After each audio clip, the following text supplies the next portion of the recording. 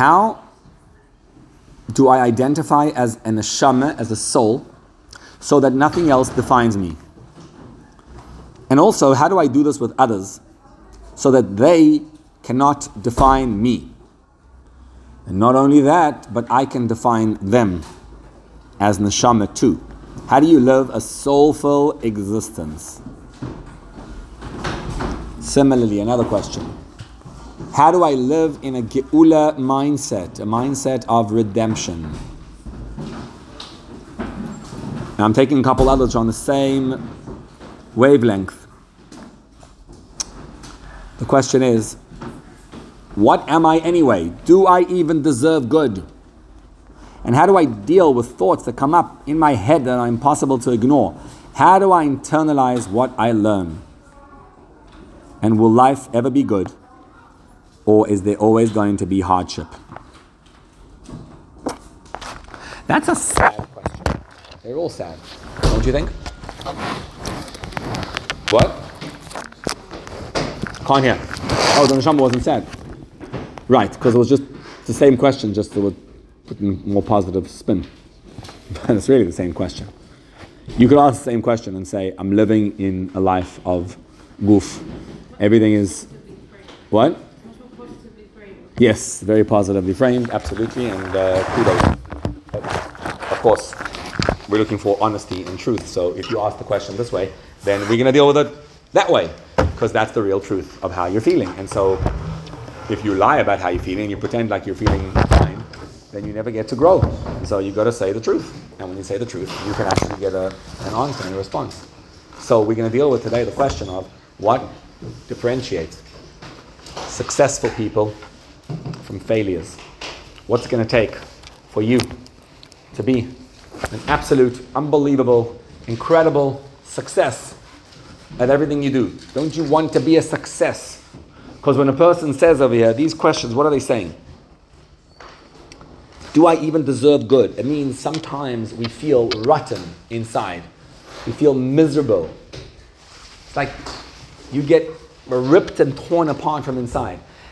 And the problem is that sometimes it's things that are really going on in our lives, that there's dysfunction and hurt and harm and humiliation going on from all sides.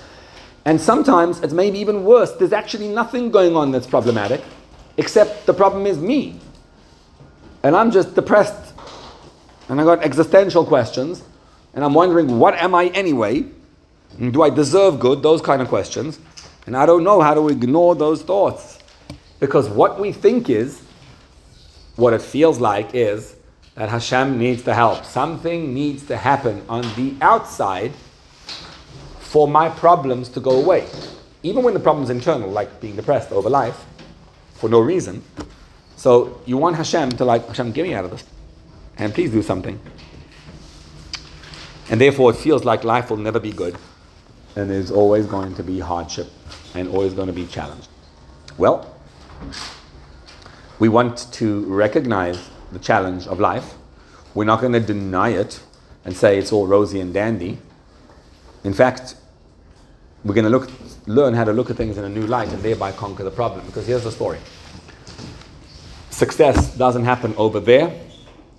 It happens over here. No thing has to happen for you to be successful. The greatest, most incredible, unbelievable place you could ever be in, most successful, is the place where you stand as holy. You're in the best place ever. How? How do we know that? Why? Well, because Ein Ra Yered Milamayla, no bad comes from above. We're going to use all our Hasidic knowledge to realize that Hashem is creating this moment right now, right this second. And yes, even if you are the cause of the mess up. And what needs to happen is nothing. Nothing needs to happen. All that has to happen is that we shift the way we look at things and change our perspective. And yes, this is going to be how you shift from a nefesh bahamistic perspective, an animalistic way of looking at things, to a godly, divine way of looking at things. And what we're going to do to take a look at this is take a look at what happened to the most challenged person in the Torah. No doubt about it. Who? Eov? Okay, I mean, that's in Yosef I was thinking about, since he's timely, related to the parasha. So, he's phenomenal. His story is just, like, it's unbelievable. It's really like it's a hero, but you really notice the hero's journey. He really, he suffers it through.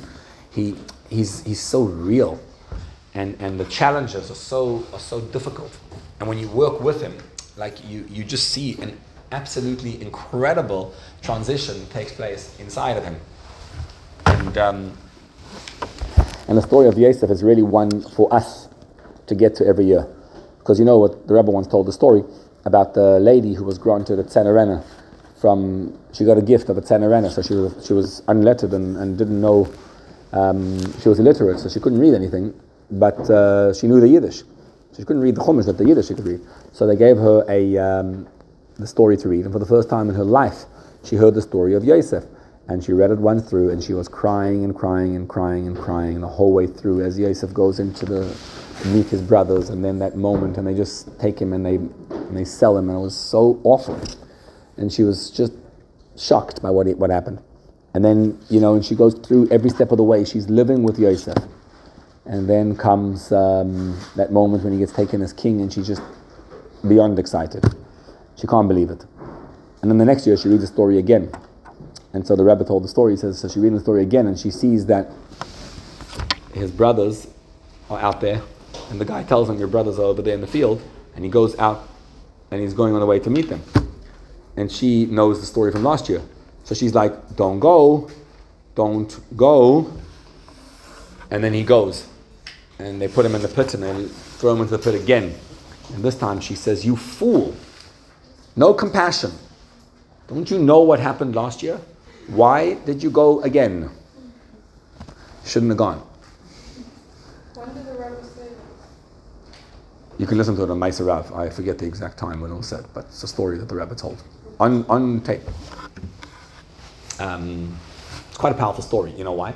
Because he's asking you the question. He's saying she sounds like she's a fool, but you're reading the story again. Why did he go again? Meaning, why do you need to read the same story as last year and the year before and the year before? You did it in kindergarten. Why are you still reading the same story if you know it? And the answer is, the point is that, get real. This is not a story of what happened once. This is not the story of him way back when. It's not a storybook. It's a story of you. And the only way to read the parsha is if you're able to accept and understand and appreciate what's happening to you in this moment.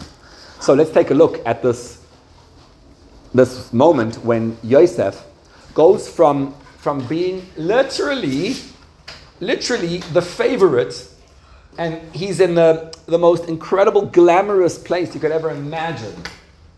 He's with his father, and his father treated him royally. Yeah, because the mother passed away, all the reasons, but the bottom line is his father gave him all the attention in the world, and he gave him a ksenes pasim, a special garment, the colorful garment, and he taught him Torah when the brothers were away. His father sent him to go see what they were doing, right? What was he doing with his father? He was learning Torah. He had a one-on-one session with Yaakov Avinu. There could be no better place to be in. And he was having all these glamorous dreams of a future, of everyone bowing down to him. So Yosef was royalty. And then in one moment, in one defining moment, before he even knew what was going on, he walks over to his brothers, all excited and happy to see his brothers.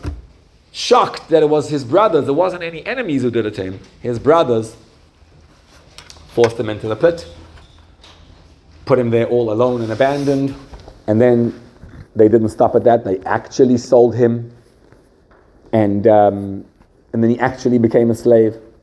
And then he was sold from one to another. He was whipped and lashed and abused in every single way possible. And then he goes down and he became a slave. And before he knew it, he couldn't believe how it had happened. Shocking. And then from a slave, he tried his best, and he was trying to be good. And instead of being rewarded, what does he get? He gets punished and thrown into a dungeon. Things go from bad to worse, and then just when you think it's the worst, it gets worse. And then there's a glimmer of light, and the butler seems to be able to save him, but he doesn't. And Yosef seems to be forever lost.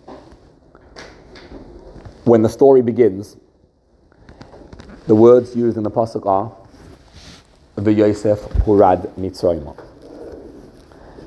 The word Yosef hurad Mitzrayim, Yosef hurad means he, yorad. He was to fall. Don't read this yet. Yarad means to fall. What's to fall?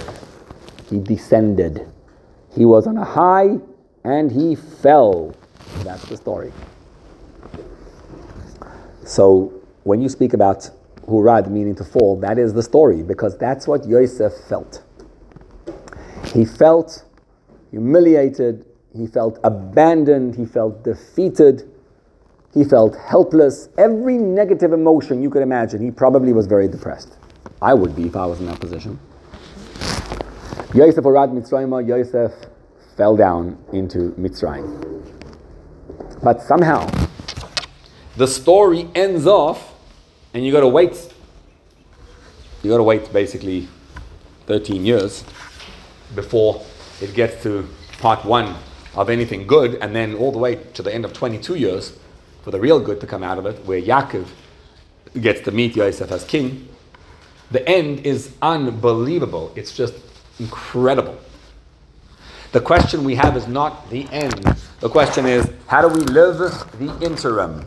The shocking, difficult, challenging, humiliating sections of our lives. Because what Yosef did was unbelievable. You see, to say that Yosef was on a pedestal would not be true. Because take a look at what Yosef tells the butler when he's asking him to mention him to Pari. What does he say to him? He says, what do you think? What feeling do you feel in this? Ki gunoyev gunavti me'eretz ha'ivrim, v'gam poile yosisi me'uma ki samu oisi babor. What does that mean? I was kidnapped from the land of the Hebrews, and I did nothing wrong. I was placed into this dungeon for no reason. What does that feel like? Can you feel the frustration? Can you feel the resentment? The anger, the helplessness? I did nothing wrong, and look what happened to me. So Yosef's living with all those feelings, but somehow, and it's absolutely incredulous, somehow what happens is, he becomes an ish matzliach. He becomes a successful person. It's unbelievable. Like, how do you become successful when you're such a failure? If I was Yosef and I was having those dreams, I would say, see, I was dreaming. Why was Yosef dreaming in the first place, right? Why was he dreaming? Because everything was going the right way. Because he was, like dreams tell a little bit of truth. So everyone's bowing down to me. Why did he feel that? Well, wouldn't you feel that way? His father was singling him out and teaching him directly and giving him the coat and everything beautiful that his father was doing for him. And if you're wondering why his father showed favoritism, the real answer is because Yosef needed it. No one was to need him more than Yosef, right? He was going to be, when he was with the wife of Potiphar, there was only one thing that stopped him from sinning. What was that? His father stopped him. So it's an unbelievable thing that his father actually did for him, yes. His father actually, the brothers interpreted it as favoritism, and that's where their issue came in. But his father sensed that this kid needs more attention than any of the other kids, and so he gave him more attention. How did Yosef become a successful person when he was the most unsuccessful person? If you follow, right, that moment when he suddenly gets sold, I would be thinking, all my hopes were just dashed. All my dreams were just crushed. Because I was my father's favorite. Now what happened? Now I was thrown to the ground and stepped on and, just in case, crushed to a pulp. There's nothing left of me. That's what I would have felt like if I was Yosef. I would have said, Hashem, I don't get it. What did I do wrong? I had some dreams. This is why I deserve this? Really? I would be very angry and resentful. And I'm sure Yosef was. He's not denying his feelings, right? But what's unbelievable is, Vayhi Hashem es Yosef, Vayhi ish matzliach. He became an ish matzliach in the most unsuccessful circumstances possible. He became a successful slave. What's a successful slave? It means he's the head of the household. And then he became a successful dungeon man. So he became the head of the dungeon. That's what he was. It's amazing. How do you do that? The answer is that the word hurad has another meaning. There's another way to read the story. On Yud Tes Kislev Tafshin Mem Aleph, it was the year of Hakel, like this year.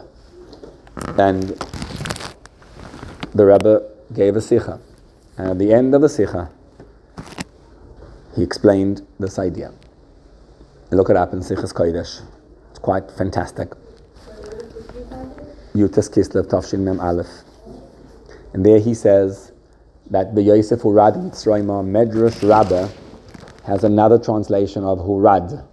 Hurad can also mean the Huroide.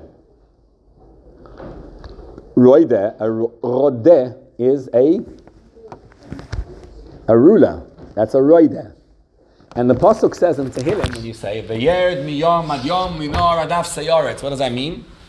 It doesn't mean he will descend, he will fall from sea to sea. V'yerd miyom ad yom. Yifrach v'yom of tzadik v'roev shalom ad bli areah. Tzadik will rise. And what's going to happen to him? V'yerd, he will rule from coast to coast, from sea to sea. Isn't that weird? That the same word of, v'yerd, this word means both, right? That means to fall, and the shirish would be reish daled hey. That's true, not yud reish daled, but the word v'yerd means both. It means to fall, and it means to control. How does it make sense that the same word which means to fall means to control? The answer is, the story is told on two levels. Both dimensions are happening simultaneously. It's a fascinating experience. What happens is, on the one hand, Yosef is going from high to low, to low, to low, to fall all the way down. On the one hand. There's another way to tell the story. The story is that Hashem wanted to make Yosef king of Mitzrayim, of Egypt. And there's only one way to do that. Because if you'd say to Yosef, would you like to leave your father's home? And would you like to go and down to Mitzrayim and become the king over there? So I can fulfill your dreams? He would say, no thank you. So what did Hashem do? Hashem pulled Yosef out. He says, Yosef, you're awesome, you're amazing.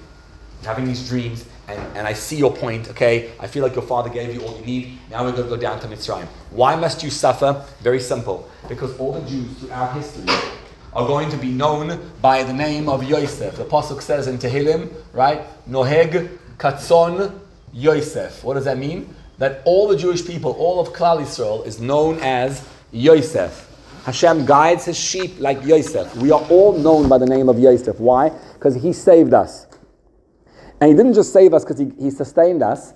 What Yosef gave us was, he taught us throughout history how to survive anything. In other words, the very fact that we're having a class today, learning about Yosef, and we're able to understand and appreciate what Yosef's going through, and it's going to, hopefully, God willing, help every single one of us in our lives, right? That's why Yosef had to go through what he had to go through. So that thousands of years later, we could be sitting here and actually get through our issues as a result of him. Yes? Because let's say if Yosef would have the Merachashis to go down to Mitzrayim, right. Hashem would have said, like, would you want to stay with your father and we'll come down? But then Hashem's like, no, I'm going to make him go through like a bad situation, right. Say, and then he'll go down, and then he'll eventually see the good of things. Right. So what are you asking? So isn't that completely against the whole thing of Merachashis? Hold on. Let me explain to you something. You don't have Bechira Hafshis about anything except for Bechira Hafshis. You have free choice in one area only. And that is the decision on how to relate to whatever happens to you. In case you didn't notice, nothing that happens to you is by your choice. Nothing. Including the things you think are by your choice that you chose to do. So Yosef could be blaming himself for what happened. And that itself was happening because Hashem wanted it to happen. But he controlled one thing. And that is the viewpoint and the perspective that you have, that you control. So what was really going on in the story is that he wasn't going down, he was going deeper. Hashem says, okay, look, I'm going to draw you down. I want to put you in situations that are very, very difficult because I want you to be able to help your children for future times. On a very basic level, I want to bring Yaakov down to Egypt in royalty. I want the Jews to go down to Mitzrayim on a deeper level and be able to endure and not succumb to all the temptations and lure and immorality of Mitzrayim. We have to go, someone who's holy has to go down there. You didn't do anything wrong, Yosef, but I believe that you have the power to withstand this temptation. Go for it. I'm sending you as my emissary, my messenger to go bring Hashem to a place where he never was before. That's your mission. And he's sending him on that mission. And all Jews throughout the ages are going to be benefiting from what you did at this point. If you would have asked Yosef, if you want to go down, he would have said no. But Yosef knows intuitively, and Hashem doesn't ask you about what your mission in life is. It just takes you there. But you're never going down, you're always going up. See how incredible it is? He's roide, the yerd. He's going to dominate. So the story's told in two levels. One is like that, that's what you see. And the other one is like that. If you met Yosef 6 months into his journey, when he was in Potiphar's household, or you met him 7 years into his journey, in the middle, while he's in the dungeon, what would you tell him? You would say, Yosef, I'm so sorry. I'm so sorry. It's unfair. You have every right to be depressed. Yeah, this isn't fair. Hashem, I don't know why Hashem does this. I don't know. But if you look back in retrospect with 2020 hindsight, what was going on? He was on a rise. He was getting up to be able to control the whole Mitzrayim. Except the greatness of Yosef was he was able to see this in the moment. I'll go back to a story which... Not everyone ends up being ignored whenever it's right. I mean, it doesn't always happen like that. Sometimes trying to give people really hard lives. And we have stories that just quickly, and when you look at all these stories, it's just like revealed at the end. So, yeah, the story is that every single thing that goes on in your life, including the ones that look terrible and look bad, are actually incredible and unbelievable. Sometimes you get to experience them right away, and sometimes it takes generations till they realize it. That happens. But every single thing that happens to you is good and incredible. And what you want to do is be able to see the goodness. The difference between failure and success is not what happens to you, it's how you experience what happens to you. So what does Yosef do? Every time he feels helpless, I'm lost, I'm totally lost here. And then what does he say? Hashem, I'm accepting your plan. And then he moves forward, a step forward, and he becomes a successful person, an ish matzliach. What defines you as a success is how you relate to what happens to you. I'll give an example, which granted ended well, but they didn't know it ended well. And that is that, so we discussed the story, right? But Shalom Mordechai Bashkin, if you analyze like what happened at that moment, yeah? So Aleph Tevis, the day before his release, is the worst moment of his life. Now take a look what happens. He gets this message, right, which says that, okay, so sorry. What? Sometimes that story is not a person that's happening to him. Sometimes it is, but someone is going to have to wait 18 years. Sometimes what? Sometimes that's not going to be the miracle that's going to happen. Sometimes it is that it's going to be B'rzach HaTeva that you're going to have to wait 18 years in jail. Bringing that much of. You know, the Orach Chaim says on Sarah Imeinu. Not always that. Orach Chaim on Sarah Imeinu says, Sarah died young, right? She died young than she was meant to die. 127 she died, but she was actually meant to live much longer. So why did she die? Because the Malach HaMavis basically attacked her, right? He frightened her with what happened with Yitzchak, right? So he says, the pasuk says, "Vayu chayei Sarah mea shana ve'esem shana ve'sheva shanim shnei chayei Sarah." To tell you that Sarah's life that she was allotted was 127 years. That's it. She had 127 years to live. The question was, she was going to die at 127 years, going to die young. The question was, how would she die? Right? So don't ever think that, it's true, she died because Malach HaMavis told her, but don't ever think that she could have lived longer. So she died in an absolute space of Kiddush Hashem, of the pashtus, the excitement of what happened at that moment. I told this to a guy because he was in a very horrible space. Like his wife died basically a few years ago and left him with a bunch of kids, and it was horrendous. And he told me that he's feeling guilty and blaming himself for her death. Why? Because he showed me the text that Hatzalah said to go to that hospital, and her doctor said to go to this hospital. And he wanted to, and Hatzalah told him the doctor's wrong. We have enough experience about this. You don't go there.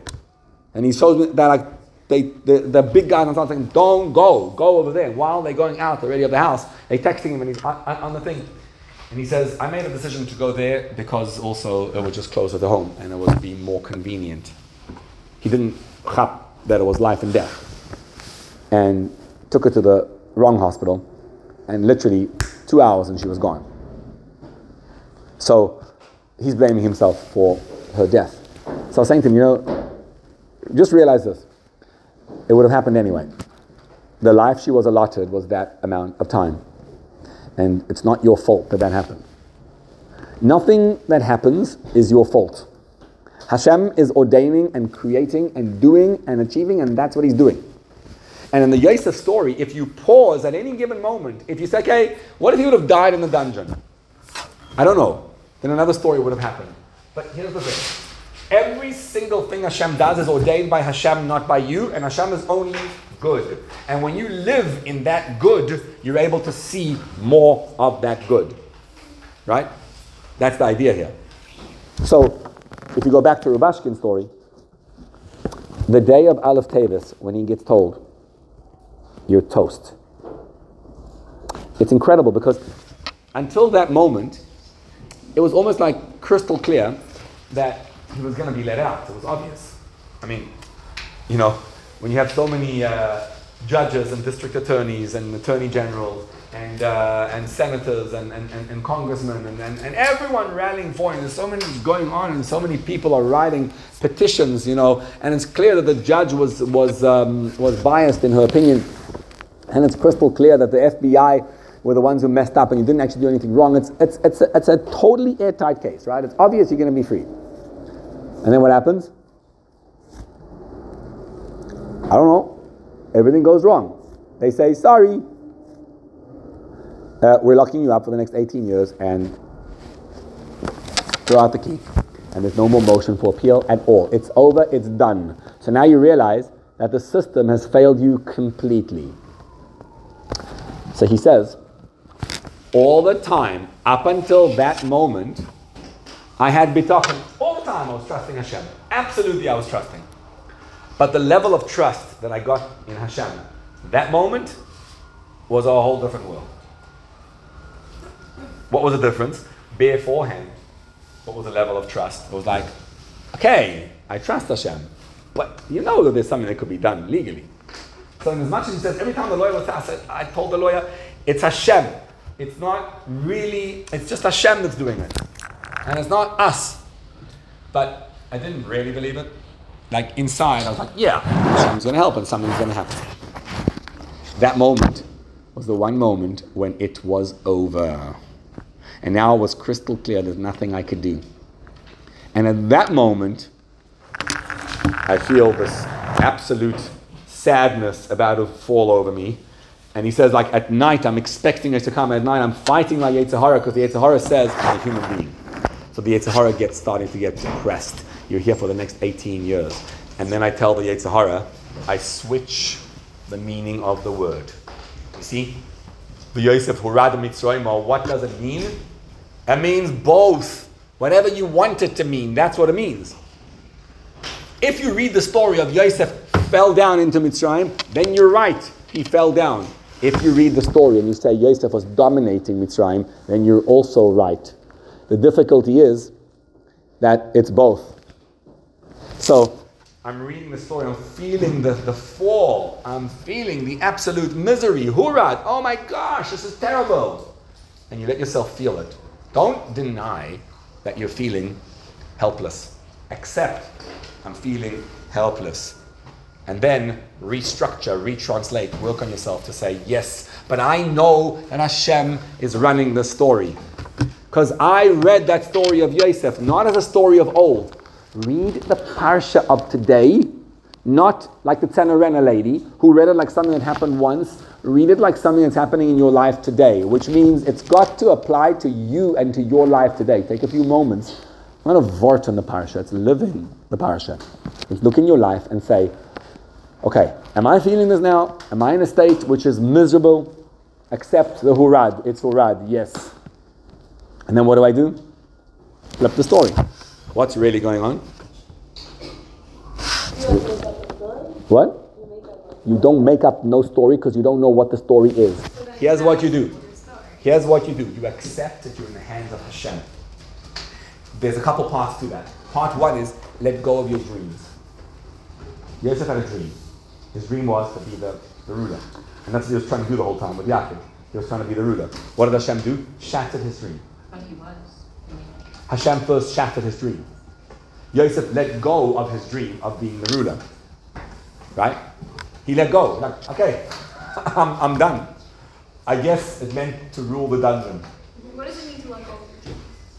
I mean, think about it. He was dreaming the whole time, right? People dream because things are happening in their life. His father was giving him favoritism. No, I'm saying like, what does it mean for us? Like, Expectation. I'm not dreaming of being. If you are in some level, on your level, you're dreaming of something that's going to happen where you're going to be, right, achieving something you want to make. Like, if I want to make a family and I'm dreaming of the beauty and all that's going to happen, etc., etc., etc., right? Those are dreams. And sometimes dreams get shattered, right? So let go of the dream and say, Hashem, I'm agreeing with whatever you have. And then you tell Hashem, I want to feel this way. And this is the feeling that I'm looking for. And you show Hashem, I'm feeling this feeling already now. Which means, that's what we discussed, right? It's a matter of being able to see, it's tough, it's difficult, and I'm in a horrible space and I don't see the light. Yosef couldn't have seen the light at all. But what does he do? He says, Hashem, I know I'm in your hands. So I feel the helplessness, I give up my dream, and then I give it over to Hashem. That's what Shalom Mordechai did, right? He gave up the dream totally, gave it up completely, said, Hashem, I got it. If you want me to stay in 18 years, I accept it. I know that you're going to get me somehow out of this. Now take a look what happened. It was unbelievable. Because had he been released based on the 8th Circuit Court that would have released him, you know what they would have said? Okay, we accept time served. You've already been locked up for 8.5 years, we'll accept that. That's normal. If you would have heard, okay, Rubashkin is released from prison because they let him go, would you have been happy? Sure. Would you have gone out and danced spontaneously and ecstatically together with tens of thousands of Jews on the same night? No, you wouldn't have. You know why? Because what happened was so unexpected and so exciting that it caused that unbelievable spontaneity in the dancing. When Rabbi Kotlarsky announces at the Kinnos HaShluchim and says, okay, he likes to say that line, right? After this, we will all break out into spontaneous dancing. That's not spontaneous. And you don't feel the same euphoria. It's very nice, keep doing it, but it's not spontaneous. What happened on that Motzei Zois Chanukah was, it was a jump, a cry for joy. Why?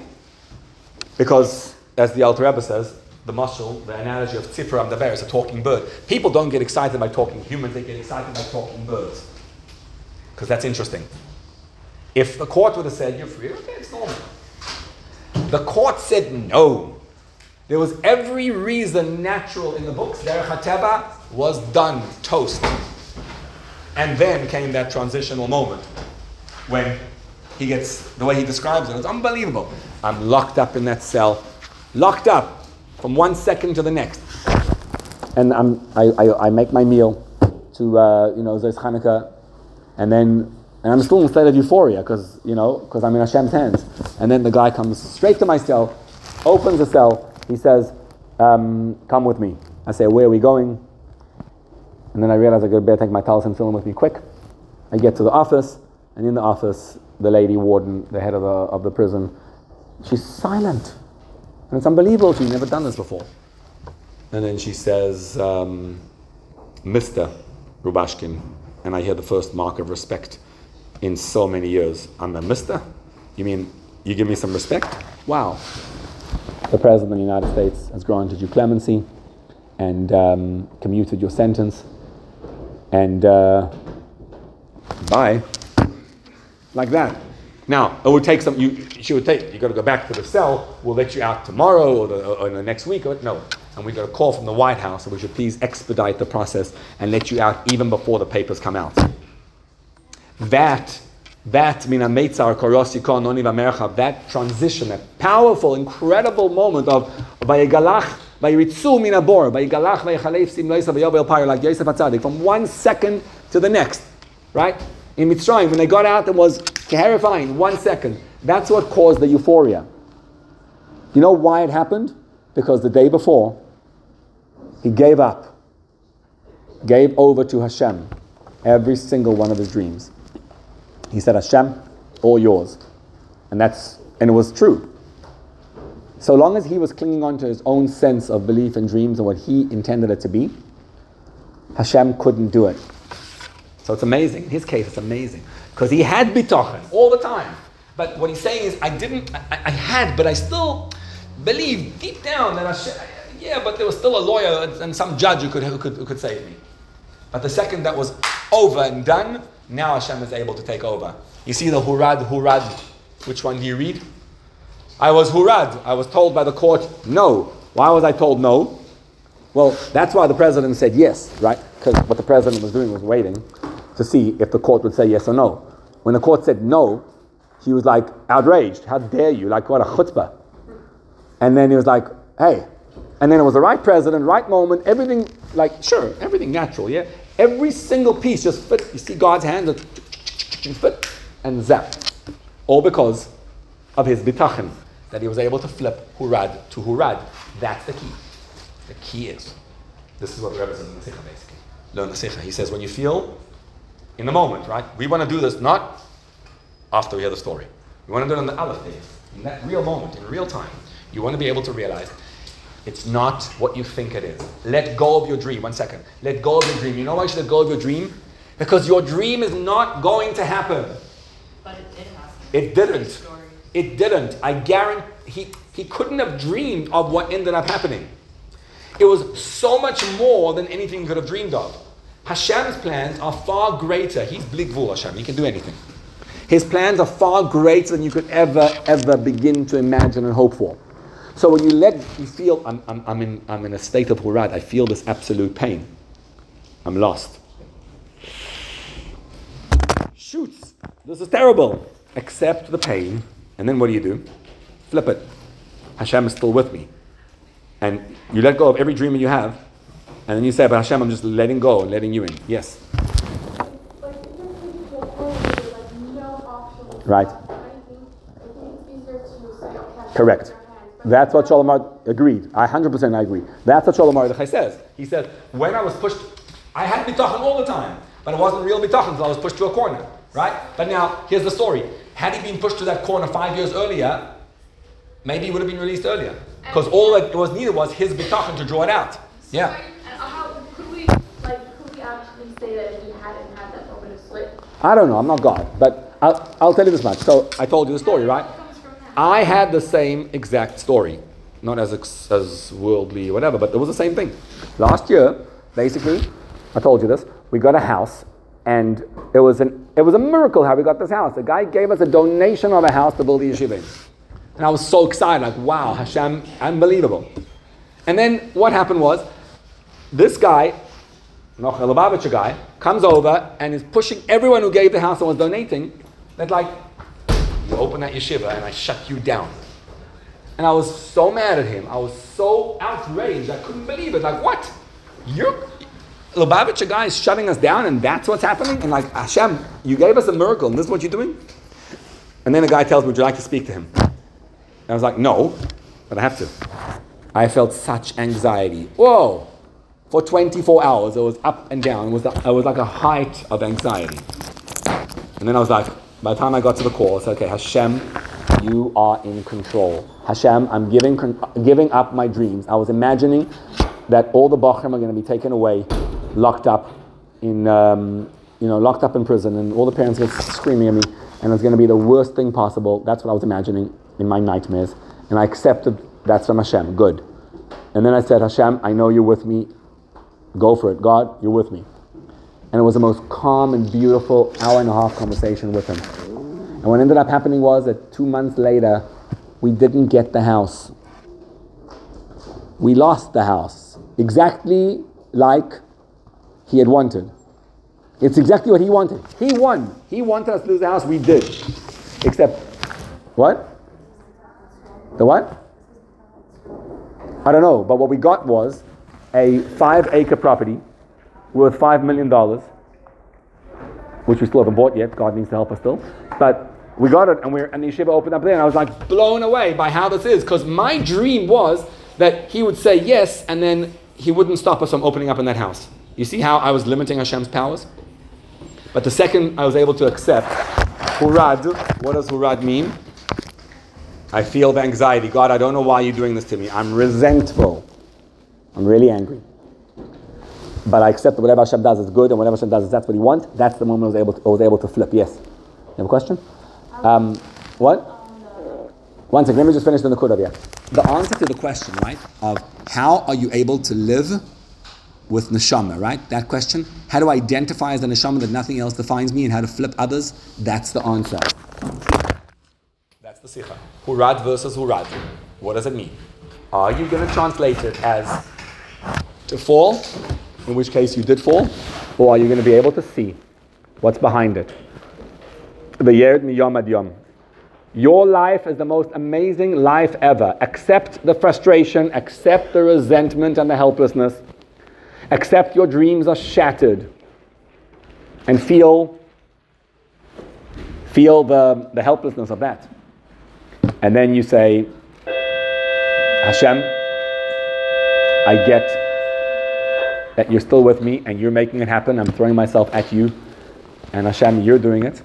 This is pasuk number 3 of Chayav Adam Liris Atzmin Kilu Hu Yatzam Mitzrayim. Get out of your Mitzrayim. Escape the definition of how they define you. Find your inner definition. Say, Hashem, I'm watching it happen. I know I'm ecstatic in a state of euphoria in the current moment. And watch the miracles transpire. And then you live a life of neshama, a life of geula.